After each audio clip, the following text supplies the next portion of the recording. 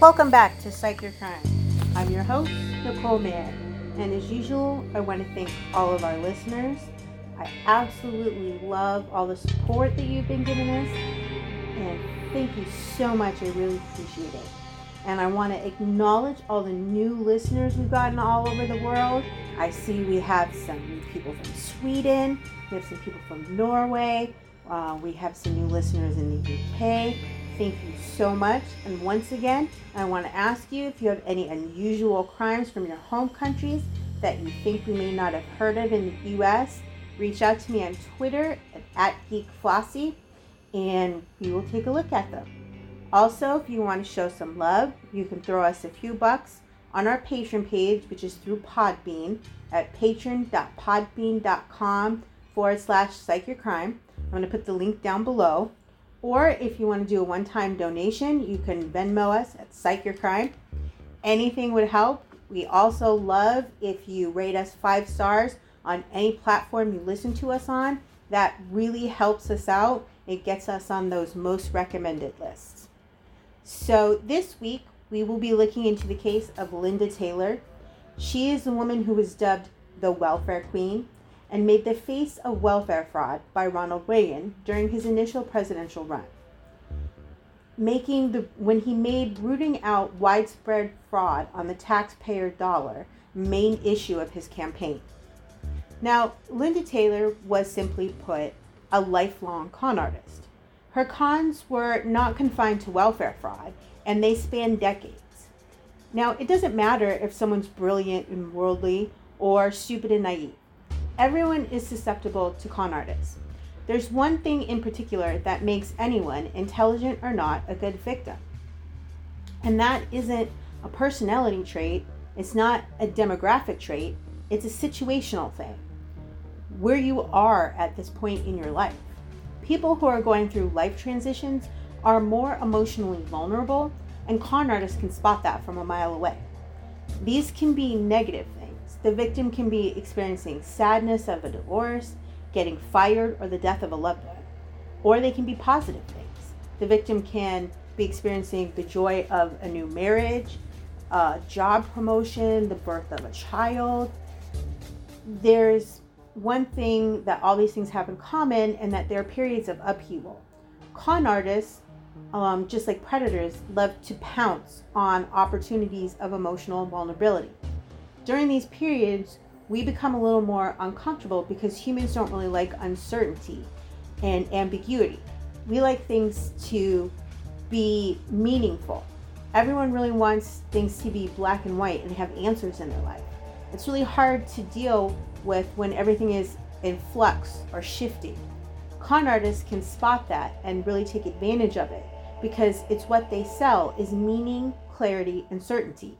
They're going to tell you a story that seems to make sense to you and actually makes you say, hey, okay, now I have answers. Now I have something that makes sense in this time in my life. Another thing about con artists is the belief that work is for suckers and that their cons are an easy path to riches or to money. They believe that something is a big score, that they're going to get gains with little effort, when in fact the opposite is true. The big score is usually something called the long con that can take years of planning and work to get close to and ingratiate themselves into a mark's life in order to con hundreds of thousands of dollars from them. And many times it doesn't even pay off, or the mark ends up not being worth as much as they had believed. So many times when they run cons like this, it's actually better or more worthwhile to just get a job. It's less work to just work a day-to-day job than it would be to run some of these cons, but they don't see it like that. Taylor was born to Lydia Mooney White in Gold Dust, Tennessee, a few months after White moved there from Summit, Alabama. Although no birth certificate was issued, it is believed, based on other details provided by Taylor's relatives, that the birth was probably occurred in January 1926. The identity of Taylor's biological father is uncertain. In census records and court testimony, her relatives gave varying information about her parentage. but always identified her as white. Rumors in the family indicated that her father was black, but Lydia White could have been convicted of a felony under Alabama's law against interracial relationships if she admitted this. At birth, she was named Martha Louise White. Not much is known about her childhood. In October 1926, Lydia White married Joseph Jackson Miller, and subsequently, the United States Census records listed Martha Louise Miller as their daughter. Throughout her life, Taylor presented herself as being of various racial and ethnic identities, including Black, Asian, Hispanic, and Jewish. Taylor represented herself as being many different ages, with one government official stating in 1974 that it appears that she can be any age she wishes, from early 20s to early 50s. Although she became best known under the name Linda Taylor, news reports indicated she has as many as 80 different names, often with false identification documents to match. Linda's first big con was an inheritance scam. On April 18, 1964, a 29-year-old woman claiming to be Constance Beverly Wakefield came forward to claim $750,000 fortune of Lawrence Wakefield, a Chicago numbers runner. Constance had an Illinois birth certificate that listed Wakefield and a woman named Edith Jarvis as her mother, as well as a family Bible that listed her race as white. This was confusing as Wakefield was black. Constance stated that her guardians did not let her attend regular school or play with other children, as her father was always afraid she may be the target of rivals, claiming that gangsters had sabotaged her car and that she had to protect herself from thugs with a pistol at one point. Her main rival for the estate was Wakefield's common-law wife, Rose Kennedy, who was fighting an uphill battle herself as she was white. So Constance smeared her in the press. She told people she was just his housekeeper and that she had tried to poison her with strychnine. The police and state's attorneys tried to talk to her multiple times, but every time she was set to talk to them, she seemed to have an accident or come to some misfortune. She got in a car accident, delaying the proceedings due to surgery. Then she fainted due to a barbiturate overdose. Many people believed she did in fact know Wakefield, if only peripherally. She finally was ordered by a judge to produce evidence. She produced several receipts and photographs and even correspondence from people who claimed to have knowledge of her parentage. This really didn't add up to much in a court of law, though. So next, she produced 2 separate wills, one handwritten, one signed and notarized, while one lauded Constance's virtuous character and the other highlighted all the defaults in Rose's character. Once Constance was finally cross-examined, she had to explain why she had multiple names and identities. This tripped her up. Eventually, Rose Kennedy's lawyer asked her if she knew a man named Herbert Mooney. She insisted multiple times that she did not. Then they surprised her by calling Mooney to the stand, and he stated under oath that her name was actually Martha Louise White, and that she was his niece, who he had last seen sometime in the 40s when she had called him in California for bail money. And with that, her case fell apart. On August 8, 1974, Taylor filed a police report claiming that she had been robbed of $14,000 in cash, jewelry, and furs. Detective Jack Sherwin and Jerry Cush took the report, but something seemed off.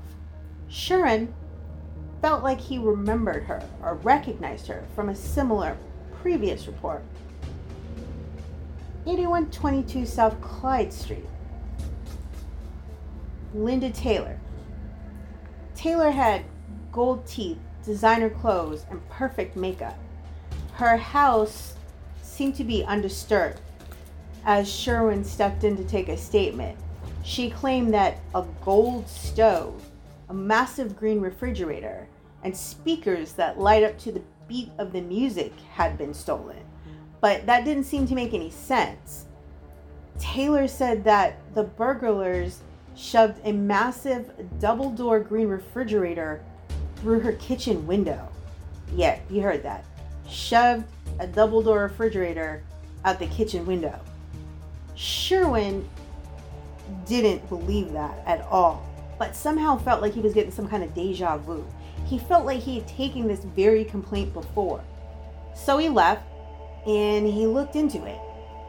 And after a minute, he called the Michigan State Police and told them he knew the whereabouts of one Connie Jarvis, because 2.5 years earlier, Jack Sherwin went to an apartment in another part of Chicago on East 78th, where a woman told Sherwin $8,000 in jewelry and furniture had been stolen, but refused to give him an itemized list of what exactly had been taken.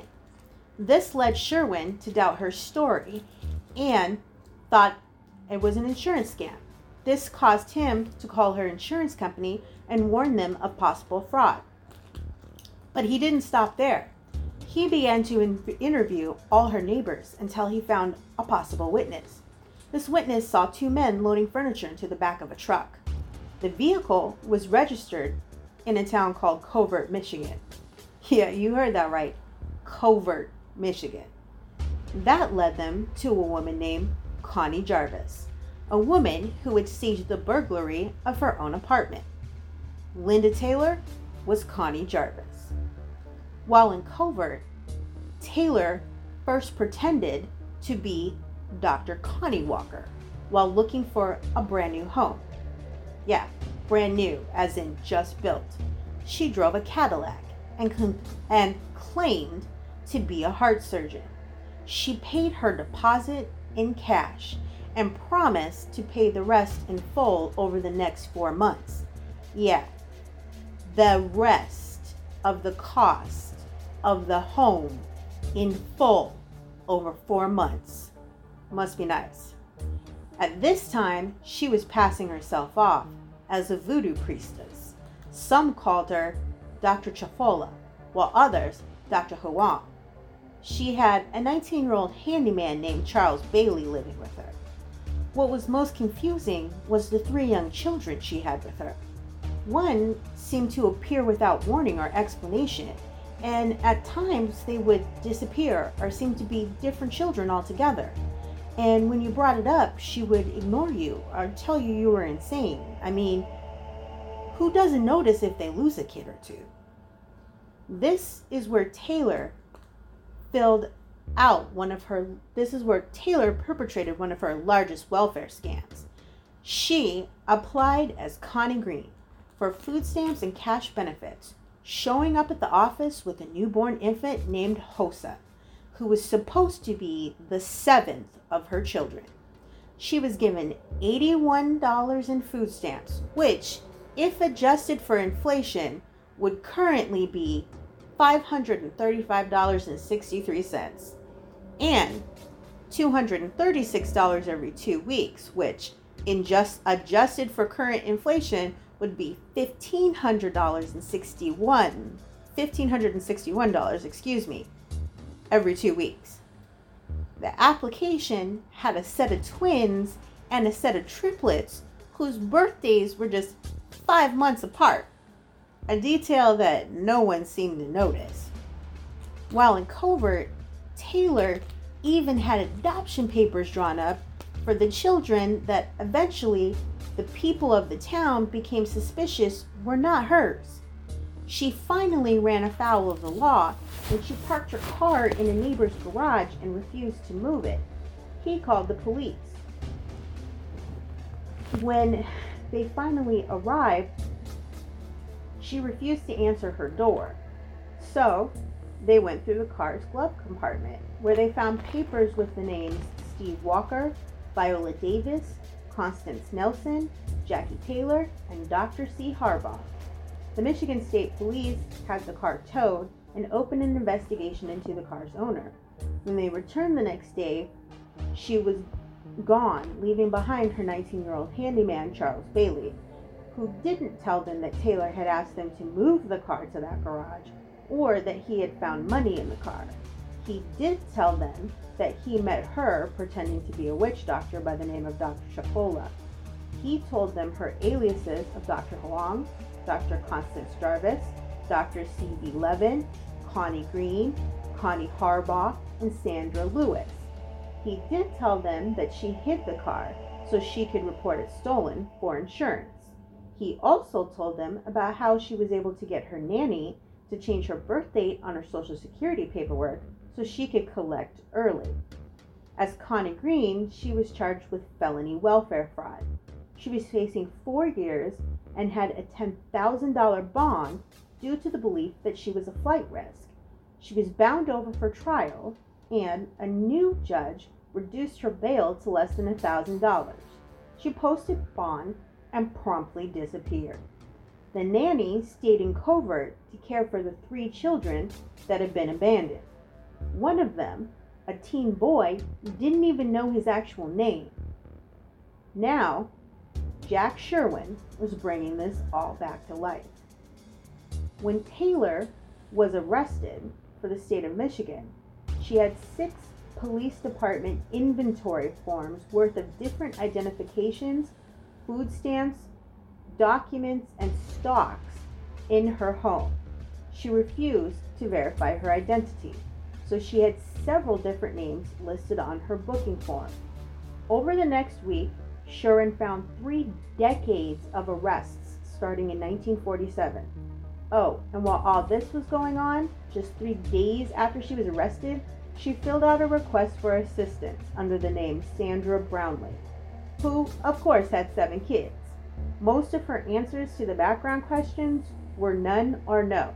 No income, no education, children's fathers, none. But this time, she was denied. Detective Sherwin, however, was having problems getting Linda Taylor indicted. No one wanted to deal with her, and no one wanted to admit they had been taken for a ride. So, a frustrated beat cop that had been helping him leaked the story to famed reporter George Bliss. Bliss elaborated a little bit, stating she had 4 Cadillacs, not just one. Suddenly her 50 aliases became 80. Her ambiguous switching between white and black became passing for all races, Filipino, and anything she could do. The story ended up getting picked up nationwide, and the inconsistencies grew. But it was the Democrat and Chronicle of Rochester, New York, that gave her the name the Welfare Queen. Now, Taylor was on the run in Arizona as Dr. Velma Weshmere, and Dr. Linda Bennett, and Dr. Constance Womack. It took the Tucson, Arizona police less than a week to find her, thanks to a tip, and she was eventually indicted in Chicago on 21 counts of welfare fraud, 7 counts of perjury, and 1 count of bigamy. Then, in November of 1974, Patricia Parks was introduced to Linda Taylor as Linda Malou, an African priestess, who promised to help the sick woman who happened to also be in the middle of a divorce with her 3 children, and also promised to help her change her fortunes. Taylor took over her care and dispensing of her medications, even having her drop a will, since the priestess convinced her she would not last 6 months. She set up a trust for her children and named Linda the trustee and the executor of her will. Only 1 month after she was released on bond in her Chicago welfare case, Taylor had already moved into this woman's house and taken over her life. Once Taylor moved in, Patricia and the children were alienated from the outside world. The children were left neglected. At one point, the children were found hiding in a cupboard eating dog biscuits. In March, Patricia Parks went to the hospital, and on April 30th, 1975, Patricia Parks quitclaimed her home to Linda C. Wakefield. Parks left the hospital on June 11th, and 4 days later she was found unresponsive in her home. she was pronounced dead on arrival at the hospital. Her middle name and birthplace were misspelled on the death certificate, which was filled out by, you guessed it, Linda Wakefield. The children ended up in foster care while they tried to figure out who should have custody, which seems crazy, right? Even if you're in the middle of a divorce, the children should be with their father. But somehow they thought that Linda Taylor, as the trustee of their trust fund and executor of their mother's will, was a possible option. Throughout all of this, the children ended up missing their mother's funeral, and it took a Cook County judge a month to determine that custody of the children should go to their father. The children ended up moving in with their paternal grandparents, while their father, because their father had moved home after the divorce. They were shocked at their appearance. They were malnourished and drastically underweight. They let the children eat whatever they want, and it took them some time to get used to a normal life. They hid bones and seeds from fruit under the bed, just in case things didn't stay this way. But their father was not around much at first. He had barricaded himself in his ex-wife's home. John Parks blamed Linda Taylor for his wife's death, and at Linda's insistence, his wife had claimed during the divorce that he had harassed her. So he cut off contact with her, and the next thing he knew, it was too late. So, during his wife's wake, he broke into the home and refused to let her back in while he had the locks changed. He then stood guard over the property with a shotgun and 2 Dobermans. After 3 days of this, it made the news. Parks' attorney claimed that he was looting the house. So, Taylor came back with armed guards. They kicked in the door on the news. I mean, maybe it's just me, but while you're out on bail and awaiting sentencing and trial for 21 counts of welfare fraud, you probably shouldn't be showing up with paid armed guards and kicking in doors on the news. Just saying. John Parks popped his head out for a minute just to let them know he wasn't going anywhere. Finally, the police showed up and let them know, and I quote, "Armed guards don't belong here.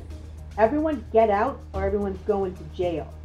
As soon as jail was brought up, Taylor got in her car and left, because Taylor now had bigger problems. 4 days later, the state's attorney launched an investigation into Patricia Parks' death and the ownership of her home. They found the funeral director had been told she had cervical cancer, but her treating physician denied she had ever been given this diagnosis. Citing this as the reason he refused to sign her death certificate, the coroner cited this as the reason he refused to sign her death certificate. The state's attorney tried to take possession of her body before the funeral, but had to wait until after the service. The coroner ended up finding an excessive amount of medical drugs in her system. He determined that Parks died due to an overdose of phenobarbital. While this didn't prove murder, it did raise a lot of questions. A priest stated that he had just introduced the two the year before, while Taylor had told police that Parks was her sister.